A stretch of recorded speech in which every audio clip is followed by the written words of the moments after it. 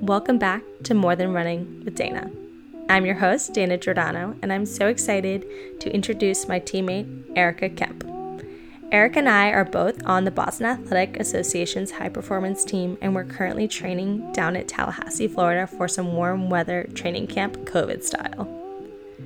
Erica is the US 15K champ in 2019, and in her first season as pro, she also got second at the US 5K champs in 2018. So a pretty banger first year. Erica is a formally trained barista. She hails from NC State and New Jersey and has some very interesting perspectives of how she views training, how she wants to improve, and her goals for the future. Enjoy this candid conversation between me and my teammates, and hopefully you can get an inside look of what training camp is like and how we keep ourselves entertained. Enjoy. All right, welcome back to More Than Running with Dana. I'm your host, Dana Giordano, and I'm here with my teammate, Erica Kemp. Welcome, Erica. Thanks for having me. Erica and I are currently sitting in our pretty teeny Airbnb in Tallahassee, Florida for a warm weather training camp. And we just wanted to come on here and talk a little about training camps and some more than running things of what we do when we're in a very small home for a month. So I think the best way to start with Erica is her fun fact is that she's a formally trained barista. So Erica, let's go back into that. We'll get into your running a little bit. Erica graduated from NC State, joined the BAA in 2018. Yeah.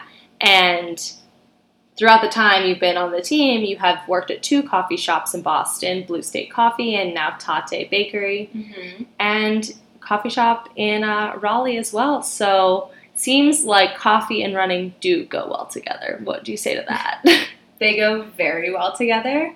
And I always thought it was just so funny how much runners love coffee. And I'm not quite sure if it's like the culture around getting a coffee like before or after a big run or a big race because it's like warm and comforting, or if it's just purely because it's like a legal performance enhancer. Mm-hmm. But either way, coffee and running are definitely like a wonderful pair. But I started in coffee going into my 5th year at State because I was hurt, and it was the worst injury I've ever had. I had a stress fracture in my knee that kind of came out of the blue over the summer. I was running in Forest Park with a friend out in Portland, Oregon, coming down a downhill, took a hard step, and the next day my knee hurt, and I didn't really know why. So then I called my college coach, and we texted the trainer, told him how it felt, and he was like, oh, you probably tore your meniscus. Mm-hmm. So, like, the only option would be surgery, but, like, surgery's super easy, and you're back to running in 4 weeks, so we'll just do surgery when you get back to campus, after we get a scan. Get back to campus a month later, after, like, working a running camp and walking and running, because they were like, you're not going to make it worse. Turns out it was not a meniscus. It was a stress fracture. And there was no one knew how or why I got it, but the prognosis was 16 weeks off of running. So I went into my 5th year with this magical plan of having the best fall of my life and crushing. As we do. And then, I had 4 months to kill and only a couple classes on my schedule. So I thought about what I liked and what I wanted to learn about. And there was a small specialty coffee shop right across from campus. I met with the owner. I had 0 barista experience, but he loved coffee. It also happened to be a wine bar. Helpful. I loved wine, still do. And he gave me a chance and just like shared his passion and his knowledge and never looked back. I love that. It's very funny how people find their side hobbies. And I think people ask us all the time, like, well, what do you do outside of running? And I think the hardest part for me is, like, a lot of the time you are tired. And the thing about coffee is that you get the caffeine. So when you're working in the coffee shop, I just have always wondered, how much coffee do you drink when you're there? So it depends on what shift I'm working.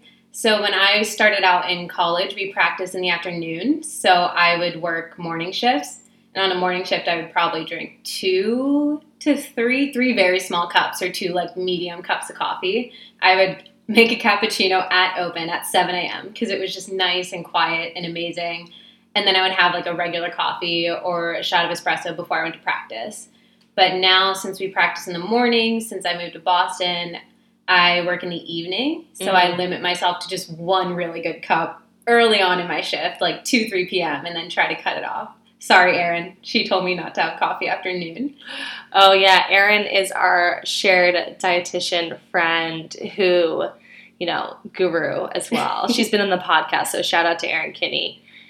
The other thing I wanted to talk about in this very informal coffee chat with you, you do not have a cup of coffee, but I do, so it's now a coffee chat, this is our 3rd training camp together and your 4th camp with the team. Yes. So what is training camp? I want to answer the questions for my listeners of the things that I wanted to know when I was in college and high school. So what the heck is training camp and why are we here? Training camp is weird because you don't have much to do, but you come into a training camp usually 4 to 6 weeks. For us coming from a really cold place, it's either warm weather or altitude, depending on where you started. And you come in with a very specific goal. You have your races in mind after the camp, and you know what you're there to do. But then you get there, and there's not really a whole lot to do because you can only train so many hours a day. Mm-hmm. And it's running. It's not like swimming or cycling where you're doing hours and hours a day. Like you have 1, maybe 2 sessions if you double, but even the double is only like 30 minutes. So you have like 7 hours a day to kill. And I think that was one of the toughest things for me on my first camp, was just like, what do I do? We like show up to practice and have a normal practice like we would at home.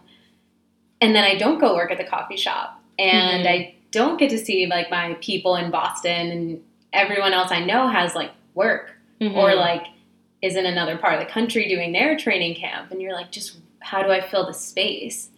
So I think training camp is odd. It definitely is like a very, I don't know. Yeah, I had a very funny experience because, I went to Dartmouth at college, and we did our spring break trip, which was 2 weeks in your home turf in Raleigh, North Carolina. And our men's team loved it. They were like, this is the best 2 weeks of the year. We're training like professionals. And I had so much anxiety about being there. I didn't really like it. I'm so bored. There's nothing else to do. And now looking at it, almost 5 years graduating from college, and being like, no, this is the profession that I chose that has this time of year. It's just really funny to me. But I think that this being my 3rd camp too, like, yeah, those first camps, you have a lot of like anxiety of, I should be doing something. And when your job is just resetting and relaxing and being ready for the next run, it can get pretty rote and mentally challenging. So what are some of the strategies that you personally use to like mentally, live every day with intention while you're at camp, because we're here for a purpose? Right. I think one of the things that I've definitely done since my first camp is reading is huge for me, because when I'm home, I like have all these books. I go to our local bookstore, which is amazing, and I get a new book, and then I just never read it because we're busy and we're tired.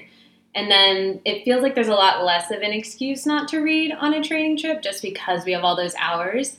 So like first trip, didn't bring a book. Second trip, brought a book, didn't read it. Third trip, brought a book, read part of it, called it a day.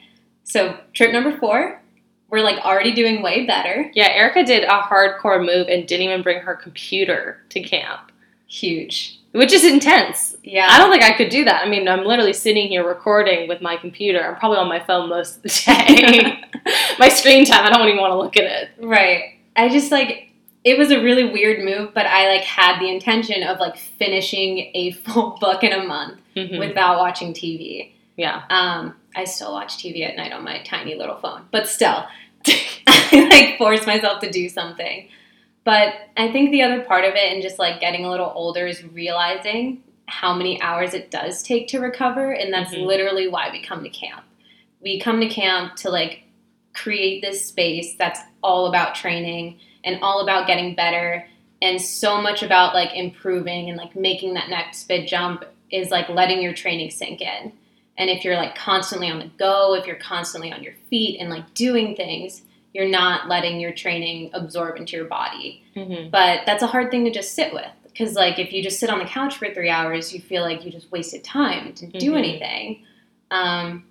So just find a lot of inactive things to do. Like, I like to read. If I was better at meditation, I would definitely consider it. It's a hard thing. She's looking at me because that is my New Year's resolution. I've been doing it twice a day. You're doing great so far. I mean, it's January 6th. Yeah. But Headspace does have a 365-day program if you are interested.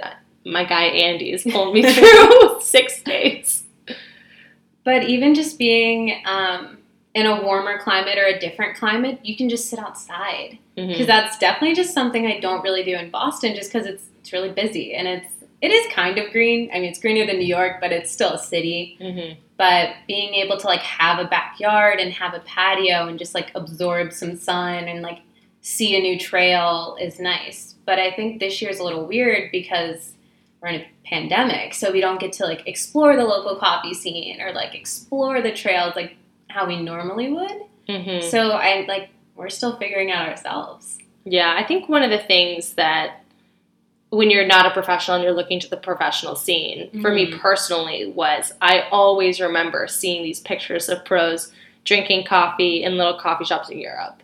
And I remember thinking, like, wow, that just looks like the most quaint, adorable thing. Like, they're so European and classy. And I didn't even think that, like, that is just that relaxation time of the day. Like, that's just what you want to do. And taking the coffee shop away from the runners, like, having the safe space of that, it's kind of funny, like, quite honestly. Like, I didn't really personally think that the coffee shop, like, meant so much to me. Yeah. And it's really just that communal space that we could get out of our small Airbnb that we don't live in and feel like, I don't know, this is so corny, but, like, you feel like home. Yeah. No, it was nice. And, like, when we go to a coffee shop on a training trip, that's our activity for the day. Like, that is it. There is so much excitement and energy put into just that, like, short drive to go get a little coffee and just sit there and enjoy it for, like, an hour or two and then drive home. But that's, like, our one thing for the day, so it's something to look forward to. And now it's like, you just don't really get that. It'll come back. Oh, yeah. So to transition a little bit, you have your first year out of college, you had a banger of a year. You got second at the US 5K champs. You won the US 15K championship on the road at Gate River. How have you been able to compound your success since graduating from NC State? We were having a discussion at dinner last night, which sparked this thought in my mind was, not being those people who didn't win NCAA titles, who weren't were very, very talented and very good, but having that drive to get to the next level and, winning U.S. titles is the next level. So how have you been able to kind of springboard, it's a two-part question, springboard from college and then stay consistent in your pro life? I think a huge part of it for me is curiosity. Like, some people have this, like, fire and this drive because they've had this Olympic dream or they've seen those medals and wanted this title since they were, like, a kid. And for me, that was never really a thing. I just never grew up thinking I would be a runner, or even when I started running in high school, I never thought I want to keep doing this. So it turned into more of a curiosity thing, like, how far can I push myself? How good can I really be? And, like, the older I got and the more success I had, it just kind of, like, unleashed this whole wide universe of, like, possibility. And it's like, who knows where the ceiling is? But it's, like, from such a place of, like, just genuine curiosity. Like, I don't know what I'm capable of because every year I've just done a little bit more. And I think that's been huge for staying consistent is, like, in college, when we talk about, like, high school, it was, like, 25 miles a week. But in college, I ran, like, 50 to 55 miles a week tops. And then my first year out of college, Rick was our coach, Ricardo Santos, and he knew that. He knew I'd only run 50 miles a week in college. So we capped it at 60, 65, and upped the workouts a little bit. I had some pretty good success. You could see I was upward trending and, like, everything was great. But we just stayed there for a while because it takes time. And like the last thing I want to do is like get hurt while I'm transitioning to this new thing. And I like I said, I have no idea how far this is going to go. Mm-hmm. Had some success, built some confidence, and then just like naturally progressed. So then the next year, okay, now our base is like 70-ish. And I think just continuing to build on like what I've already done and like hanging on to the confidence of where I've been and staying curious about where I can go has really taken me to where I am today. That's so cool just to hear from someone I train with every single day, like how they kind of, you don't think about how your teammates think about their training. Like you don't, you're living it together, but you're not really like stepping outside and be like, how are you conceptualizing it? To that extent, though, you are one of the most consistent workout people I've ever met. Like Erica, and I'm telling you guys, Erica rarely has a bad day. And if it's a bad day, she'll let you know before the workout even starts. It's not like the workouts don't fall apart with you. Like you're rarely in a workout and then it goes south. So like when you've committed to doing the workout that day, like, not being, I don't know, a day that you're off or have stuff going on outside of running. Yeah. Like you're very consistent. Like how do you do that? I guess is the question, like you're, one of the most consistent people I've ever met in like working out. I think it's because I definitely put a lot of mental energy into those days, like regardless of how I'm feeling physically. If there's any day of the week I am being intentional with every single thing I'm doing, it's workout day. I wake up, it's on the schedule. I usually don't read it until the day of, or like maybe I'll glance at it the day before. But all I know is that Tuesday and Friday, I'm going to do something hard. I know it's going to be challenging. I know it's going to be uncomfortable. But I also know that it's what's going to get me to where I want to be. Like these are the workouts and these are the days where it's going to get really hard. And that's what the races are going to feel like. If I have Olympic dreams, I know that there are going to be days and the races that are going to get me to those dreams are going to be very, very difficult. So I think on those days, I just don't give myself an out, which is something like I think everyone does sometimes. And like I definitely did in high school. I definitely did early on in college and got a lot better about it. But when workouts get really hard, it's so easy to give yourself an out and come up with a reason on why it's not going well or why you feel so tired or why your legs are so heavy. But then you just have to remember that, like, your legs are going to be heavy. When you have that big PR or when you're about to win that title, you're going to feel terrible. Mm-hmm. It's going to be the hardest thing you've ever done because it's a place you've never been. So I think just, like, having that mentality going into those tough workout days, it just doesn't give me the option to, like, take it easy or take a step back or not at least give my all to get to that goal. Because I trust my coaches, and I trust that if I do what they're telling me to do, I will get to where we both want us to be. How do you develop that level of trust with a coach? You've had Coach Lori Hennis at college, NC State, and then Ricardo for about a year and a half at the BA, and then another coaching change. So that's a fair amount of coaching switching in the last 3 years. But how do you gain that level of trust with a new coach? I think with a new coach, you kind of just have to make a decision. Like when you're deciding on a college, and for me deciding post-collegiately, you just have to find someone that you believe in and someone that you trust. Like I know trust is earned and given and like all those things, and it goes both ways. But at the same time, I think it's very special in that from the beginning, you just need to let go. I've always believed that my coach probably knows more than I do. I do not want the extra mental tax of writing my own training plans. I don't like to go through my training plan line by line because I do just give my coaches this trust. And by giving them that trust and following their plan and then seeing positive results, it kind of just reinforces itself. But I think what really helps me is just keeping in mind how long it can take to see results, because it can take months, if not years, to see results. And I know as long as I'm running, no matter what kind of running I'm doing, as I get older, I'm probably going to get better regardless. So just giving new coaches the space and allowing them to like do their job, because I think it's really easy to get a new coach and then a month or two in be like, I don't know if it's working out. But that's not how running works. It takes so much longer than 4 to 6 weeks to really, really see those like long-term payoffs.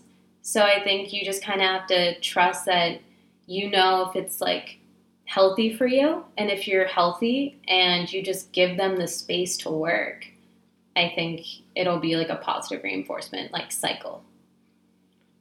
What is one of the things in the running world that you would like to see changed? Oh. I gave her no alert to pre what these questions are. Oh boy. Like one thing that irks you, one thing that you see down the line that you want changed. Kind of like when you're in your Erica world and you see your place in the running community, in 5 years, you hope this is different. Oh boy. I mean, I love running and I think it's a beautiful sport. I love going to road races and seeing so many thousands of people get out there and get after it.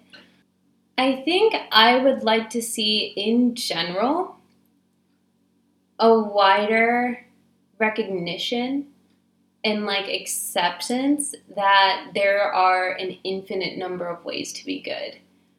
Like one of the things that I see that like irks me the most is like when I see people and fans and like just all of these different people who are part of the same community just like asking for very specific tips and tricks and like, how do I get fast? How do I do this? How do I do that? And just like, I wish everyone would recognize and understand that every body is unique. Every backstory is unique. Everyone's personal life and circumstances is unique. Not everyone has the same support systems or coaches or feet. I mean, like the same pair of shoes doesn't work for everyone. And I totally understand that there are like absolute basics that do apply to everyone. Like there are certain drills that can help anybody do anything. There are certain foods that are like known to be like good on a tough stomach if you have like a queasy tummy. But at the end of the day, I just wish that there was more of a wider acknowledgement that there's a million ways to get to the starting line, and not everyone needs to be running the same amount of miles or doing the same type of workouts, and just everyone was a little more confident in like what they're doing specifically, and they didn't feel this, not like almost like a disappointment when they see other people's workouts or other people's food, and like that's the kind of stuff that makes me sad. And like that's not so much for like the professional community, because obviously they have their own teams and their own ways of doing things, but more so for like my non-running friends and like non-runners that I've like, or non-professional runners that I've like spoken to.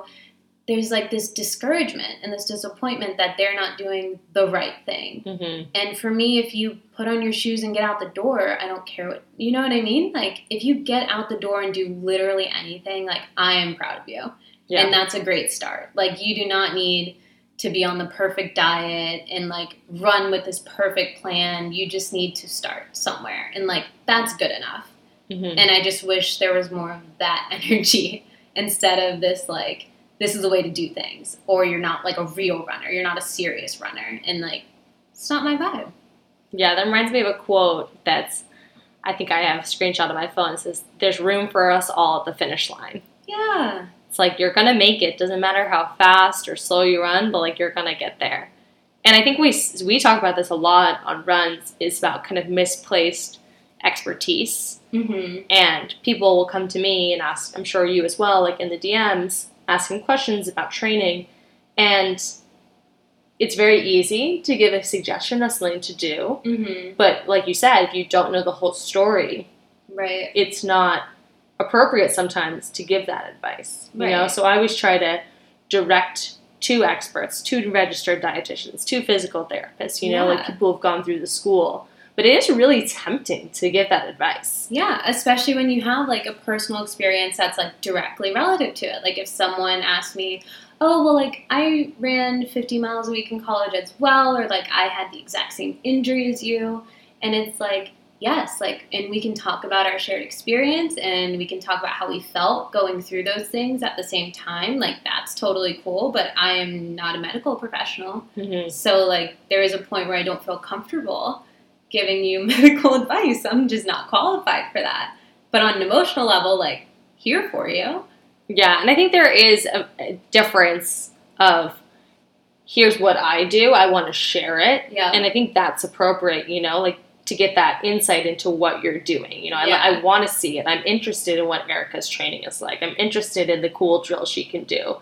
But should I try it myself? Right. Maybe not. But yeah, I think that in sharing in social media, that is kind of a big issue of that there's so much misinformation out there. And, Yeah. you know, it can really get you down. And I think it's no fault to anyone in particular because it is a difficult thing to do because it seems kind of lame and like kind of annoying to like start putting disclaimers at the beginning of all of our content being like, hey, like this is what I did today, disclaimer, maybe don't do this or like maybe modify it, maybe talk to your coach. So it's like part on like content creators, but it's also a huge part on consumers and just recognizing that like here's an insight into what they're doing, but they're not me. Yeah. Like Morgan Usney is our assistant coach. She's a certified personal trainer, strength trainer, and we have an extensive 4 or 5 day a week plan with her. And if someone just jumped in the middle, you would get hurt, you know? And I think that's my worst case scenario is like hurting someone. Yeah, and like Morgan's entire plan is also structured based on our current running plan. So it's like if you don't have all those pieces of the puzzle and just kind of like pick and choose what to do, like they're just not built to go with every single routine. Mm-hmm. Yeah. One of the other more than running things that Erica is passionate about is food. And you are a pretty fabulous and creative chef and told us a fun fact this week that you buy most of your groceries you and your partner, for about $40 a week, which I think is a fun fact, but also a phenomenal, you know, just exercise that I don't think I could personally do. So how do you look at the beginning of the week and make such, you guys should follow Erica on Instagram, like post food content all the time. Like how do you get creative in the kitchen with that type of budget? And it's not that you wouldn't spend more money, it's just that you don't have to and you can make amazing food. And I just am impressed. I think one of the big ones is that we do cheat a little bit by buying from one of those like recycled produce companies because things are discounted. Oh, the ugly produce. Yeah, so we use Imperfect Foods, which basically it's similar to Misfits. They give you like a major discount on a lot of produce just because it doesn't meet market aesthetic standards, which are kind of ridiculous. Yeah, they're very silly. Like if you go into your grocery store, everything is a clone, which is creepy. Yeah. So all the things that don't make the cut and aren't pretty enough get discounted. So that definitely helps a lot. But also, like I was telling our new teammate Anna the other day, because she was asking literally, how do you do that? At the beginning of the week, I just make a very short list of things that I want to eat that week, but I don't do meal concepts. Like I don't think, oh, well, I want to make lasagna on Tuesday and a soup on Wednesday and like this on whatever day. I just go into the week thinking, okay, here is 5 to 6 vegetables I want to eat throughout the week. Here are the like 4 to 5 fruits I want to have for snacks. And like, we'll do like these 3 or 4 proteins for the week. And it's a very short list. It's very concise and we just go for it. And then from there, I actually enjoy cooking. I know for some people it can be stressful and like overwhelming, but it's definitely one of my like Zen states. So it's more of a challenge because I like give myself this like small group of things to choose from, and I try to like do new things every week so I don't get bored, but it's a nice like creative challenge where it's like I know what goes into a meal: protein, carb, vegetable. Like you know the 3 pieces, basics, and you just have to like figure out how to put them together. And honestly, sometimes they don't go together. Mm-hmm. Like maybe I really wanted broccoli, but I also wanted tempeh and I also wanted like pasta. And I could not figure out how to put them together, but that doesn't mean I'm not going to eat them at the same time. Mm-hmm. Or on the reverse side, when it's actually like a positive, maybe I like actually had like soy sauce on hand and like I turned them into a stir fry and like everything was fine. But I think just starting with the basics really helped us cut down on costs because you know the 3 components of a normal meal. And if you just pick things to fill those slots, everything else just kind of comes into place. What would an ideal day of eating? So no budget, no limitations, restraints. Ooh. You can pick whatever you want, all 3 meals. What does that look like for you? Definitely starting the day with am I running on this day? No. Okay. I mean, if that impacts what you're going to eat, then no. It's an off day. Okay, sweet. So I would definitely start the day. If unlimited budget, I am starting the day with a cup of that, like, elephant poop coffee. What? What is that? It's, like, the most expensive coffee in the Sounds world. Gross. So I'm pretty sure it's elephants. They eat, like, the coffee cherries. Okay. And then something about them going through the digestive cycle of an elephant and then being pooped out makes them the most delicious and expensive beans on the planet. I'm going to trust you on that one. It's so expensive. I don't know if I will ever have it. Sure. But unlimited money, I'm starting my day with elephant poop coffee. that cup of gold. Cup of gold. And a butter croissant. Okay. Because they're literally my favorite thing. So good. It's just butter. Mm-hmm. So definitely start the day there, and then maybe like a fruit so I don't feel really bad. Yeah, okay. And then moving on to lunch, I would say it's the middle of the day, so I don't want to feel too heavy. Probably like I really like marinated things, like cold marinated things. Okay. So maybe like a bowl of like gazpacho, like a watermelon gazpacho topped with a little bit of feta. All right. It's a summer day now. This went summer very quickly. Yeah, summer day. Summer day. Yeah, I'm thinking like sitting on a patio, a nice bowl of like watermelon gazpacho, like fresh piece of toasted bread. Ooh, yeah. And just like a really nice like grain bowl or something. Uh-huh. Nice and light, like feel great for the rest of the day. And then dinner, definitely like a very expensive bottle of red wine. What kind of red wine? It's a good one. I'd say probably Bordeaux, like a very Wow, I thought you were going to go Bordeaux. Spanish. This is too. new. Yeah, Bordeaux, no. okay. Yeah. Now we're in a Paris summer day. Yeah. This is just all over the world right now. It's your day. And then, I mean, you really just can't beat like a good plate of spaghetti and meatballs. Mm-hmm. Like a really good glass of wine and just like a hearty plate of spaghetti and meatballs. Like I don't think you would be sad going to bed. That sounds like a great day of eating. Yeah. Now I'm like super sad. I need so much money to make this happen. You know, one day when Erica wins her next big prize money when that comes back, I'm saving it for that elephant coffee. the elephant coffee is on its way. All right, so our last question for you is kind of a tough one too. But what is something you think people assume about you that is not true? Ooh. Oh, that's a good one. I think I've been very interested in social media and kind of these preconceived notions. And every single time I make an assumption about someone online and then I meet them, I just kick myself because I'm like, it's not what it was at all. It doesn't have to be social media related either. Yeah. Can I cheat and get your first impression of me when you joined the team? Okay. Yeah, so Erica and I raced against each other just kind of at the regional level, so bigger meets. Yeah, I think I felt very comfortable around you just because we were around a similar age. Mm-hmm. But the, being good at every workout was, super intimidating just because I was like, this girl has no chinks in the armor. It's, being so tough. Mm-hmm. And I think that one thing that I think people assume about you, but I don't find to be true, is that, you have emotions, but you hold them tight. Yeah. You're not someone who's constantly like sharing how you're feeling. Mm-hmm. But if like it's something that's important to you, you will.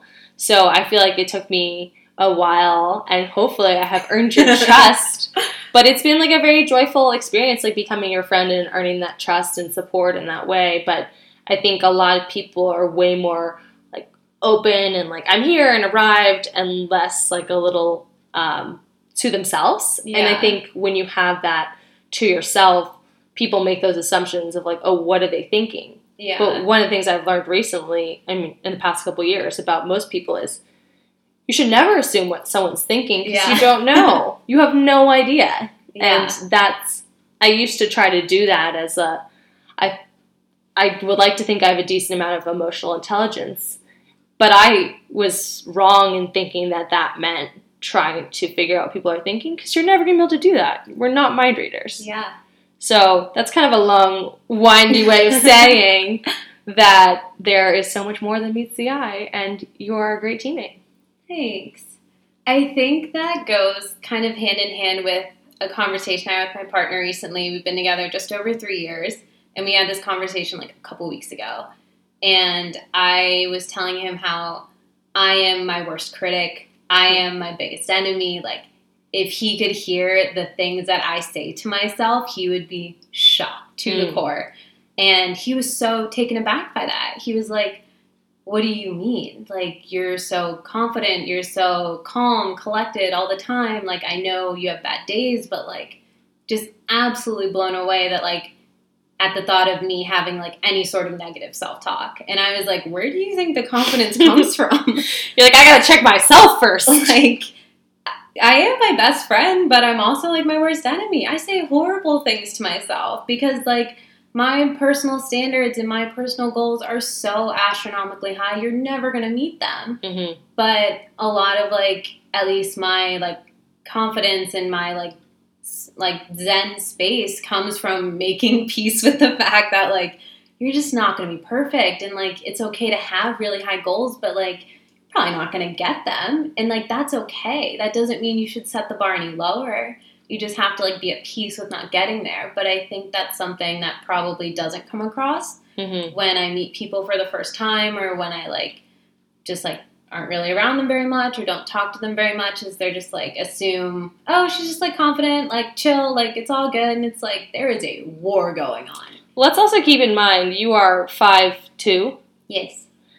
With, you know, the whole lot of spunk that goes along with that. I feel 5'10". You're like the dogs. Yes. The small dogs that think they're huge. Oh, yeah. Well, this has been just the most fun. And you know what? We might do a round 2 edition at Altitude Coffee Chat with Erica. So thank you for coming on More Than Running. Here's to more cappuccinos in the future. Thanks for having me.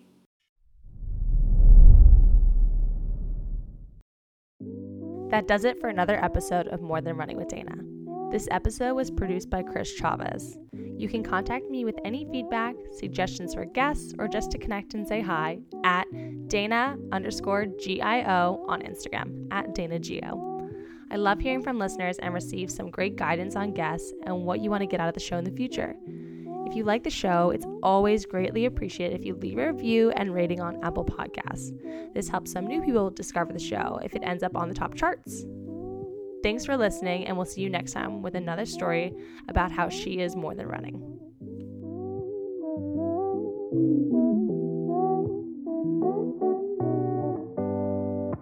I only want a few close friends, the rest just pretend.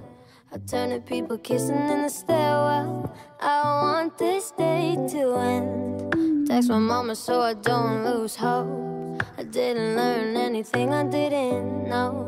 Always yelling, get off your phone. Screw that, I'm going home. But did you hand that in? Nah, I'ma take a 0. Just call me.